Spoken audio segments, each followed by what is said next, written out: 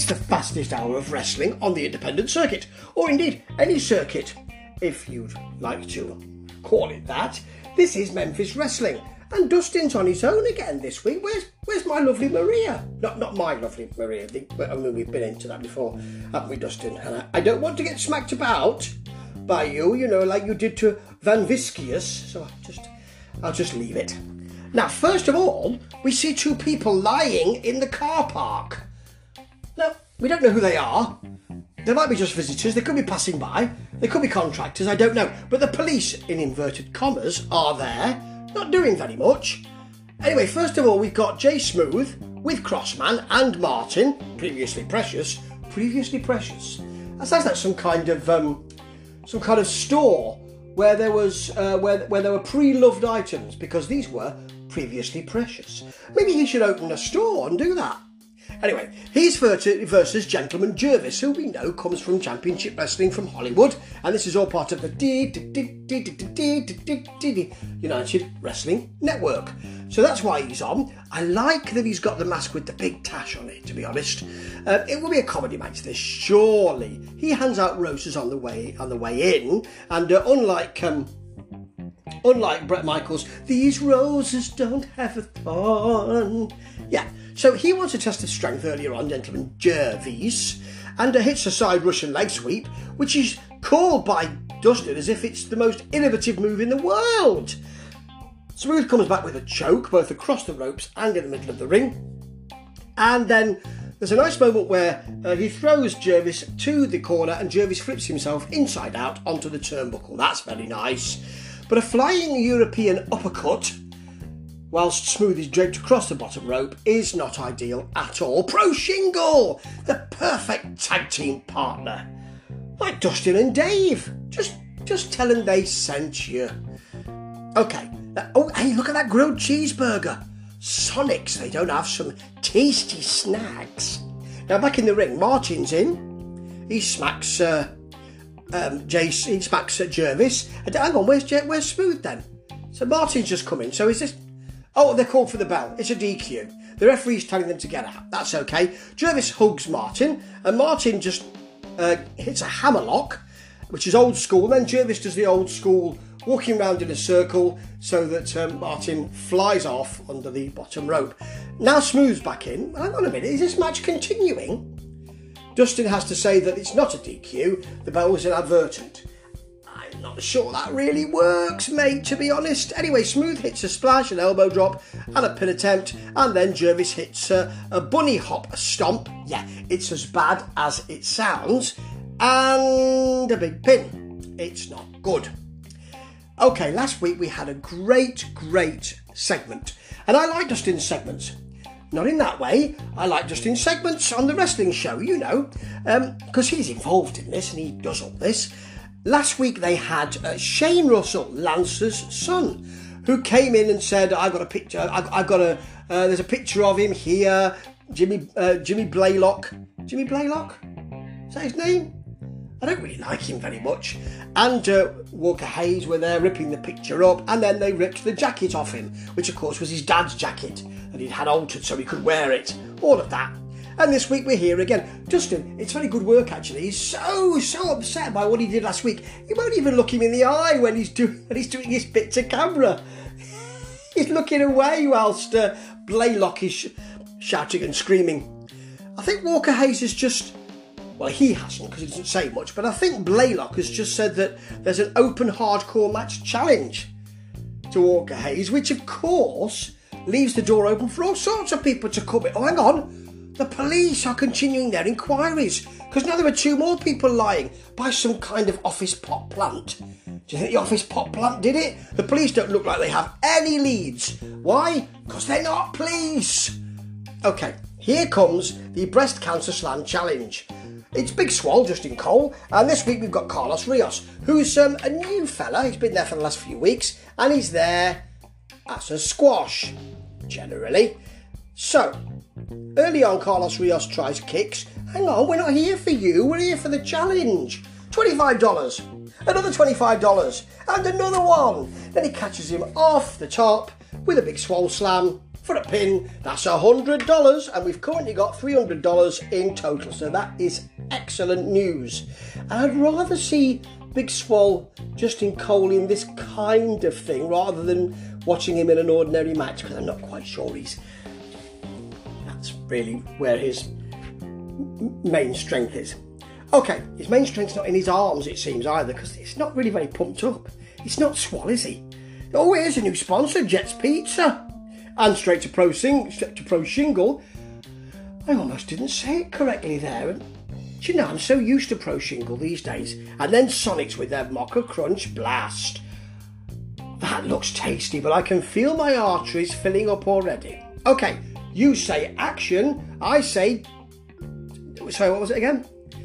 And here he is, fighting Kay Tuma. Now, this is a big moment because it doesn't bury Action Jackson, who is very over and very popular. He's not been here for the last few weeks because he's probably doing other things on other federations. But what it does is it says that Kay Tuma, who of course is going to come to a big fight with Austin Lane, the best of the best, rope to rope and bell to bell, best match every night. I'm not convinced about that. Anyway, he's got a bad arm and he will fight Kay Tuma eventually, but Kay Tuma is now here to beat up and beat Action Jackson. That is him saying, well, actually, Jackson's a big wheel round here, so if he wins, he will be advanced. And he does. Jackson tries to wear him out early on. Kay Tuma gets up for a drop kick off the ropes. He's a big lad, and that's extraordinary, really. After some shenanigans on the outside, Jackson tries to roll him back under the bottom rope, but he is so large that he can barely roll him under that bottom rope. There's a big bang for a ping, and Kay Tuma wins. He gets that win over Jackson, and that advances him hugely. Now, Jay Smooth and Martin are at Party Works. Now, Party Works looks very nice, and they're doing some funny shtick. But hang on, aren't they heels? You can get all sorts of stuff at Party Works, including wigs and stuff like that, and I suppose party poppers and that kind of thing. But, you know, those things that you bang and all that kind of stuff, you know. But, they're heels. They're not faces. So, saying these two are clowning around in your shop, well, they're more likely to be trying to nick something than have a good time, because they're heels. Just thought I'd point that out. Okay. Oh, suits you. It suits you. We'll really suit you. Okay, here's Bret Michaels. This is a non-title match because Bret Michaels ain't scared of anyone. And it's versus Kid Wrestling, who we've not seen before. He's in a mask. It could be anybody off the street. And I'll just reiterate, Bret Michaels is not afraid of anyone. There's a long vertical suplex, a spinebuster and a lariat. It lasts about 3 minutes because Bret Michaels is not afraid of anyone. And that's it. Okay, Amber Rodriguez, who's just done a very nice promo with Skylar absolutely silent. She needs to speak at some point. And they are facing Diana Taylor and Nikki Lane. But Nikki Lane's not there. She's not even smoking hot this week because she's injured. So it's a 2-on-1. Hang on, Dustin. Could not you and the top brass have got somebody else in there? Now, Skylar works the leg early on. She actually is saying stuff, so she can actually speak.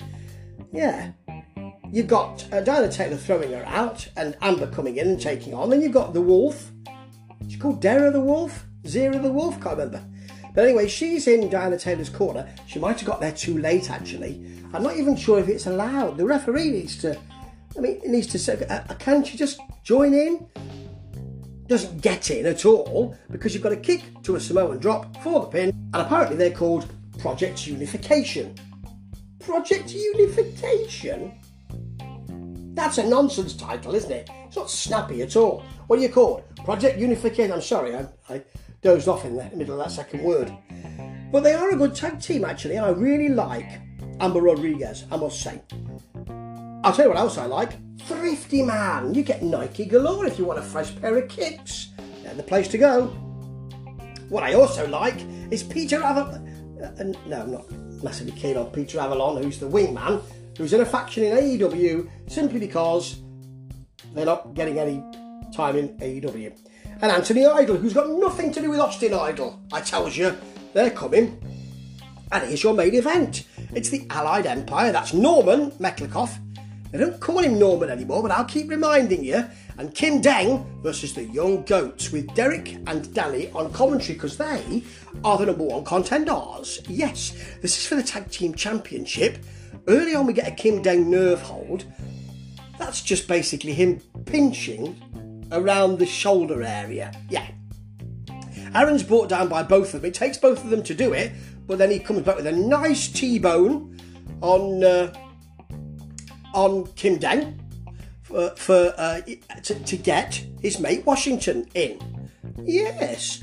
However, Norman comes in because he's got a 5 count to get in and out and throws Washington over the top to the floor, but Washington's still keen. He's still keen to work, and in the end, they get an assisted spear, which is where Washington just kind of turns his mate Aaron Roberts round and he gets a little bit of talk for that spear. And it wasn't bad while it lasted, this. Not bad at all. Afterwards, they talk to Danny and Derek King, who say, we're still here. Yep, we know you're here, and this will be a young versus old, and Aaron Roberts realises that. He says, we're young goats, you're the old goats. Derek doesn't like that, but I'm sorry, mate. You are more seasoned professionals, really. Oh, hang on. The police are shown. They're just police, well, security men wearing kind of police jerkins. You know, they're not real police, I don't think. I'm not sure. And they've got security icons on the side of their shirt. I'm not sure they're great. If they are the police, then they haven't done a really good job because people keep getting attacked while they are on the premises. Here comes Mike Anthony. Who's been doing these attacks? It's Mike, isn't it? Yeah. He's got a point, and I keep saying this. He admits that he's done the attacks, but he is the number one contender. But Bret Michaels, who's not afraid of anybody, just nipped in without facing Mike Anthony for the number one contendership again, because he's not afraid of anybody, but he just nicked in and got the belt. The police come. It's very sweet that Mike Anthony calls one of them Tackleberry. That's very nice. These are police actors, but they handcuff him. And then Michaels comes out. He waits till then to do it because he's not afraid of anybody. And then we go off air. There's a lot happening this week. Some of that wrestling wasn't great, I have to say. And that's what you get with Memphis sometimes. There's so much happening. Sometimes they forget about the in-ring product. Sometimes it's great. They do need to watch that. Or rather, Dustin does. You need to watch it, mate. But loads is happening. And this thing with Mike Anthony, and I know they're fighting later on at the market. If he can get the bail, that's great. Can he raise the bail? Will he be there? That's a great little cliffhanger for us. It's a really good hour of wrestling, this. And again, Dustin knows what he's doing, and he's doing it really well. Goes by in the blink of an eye, Dustin. Ta-ta.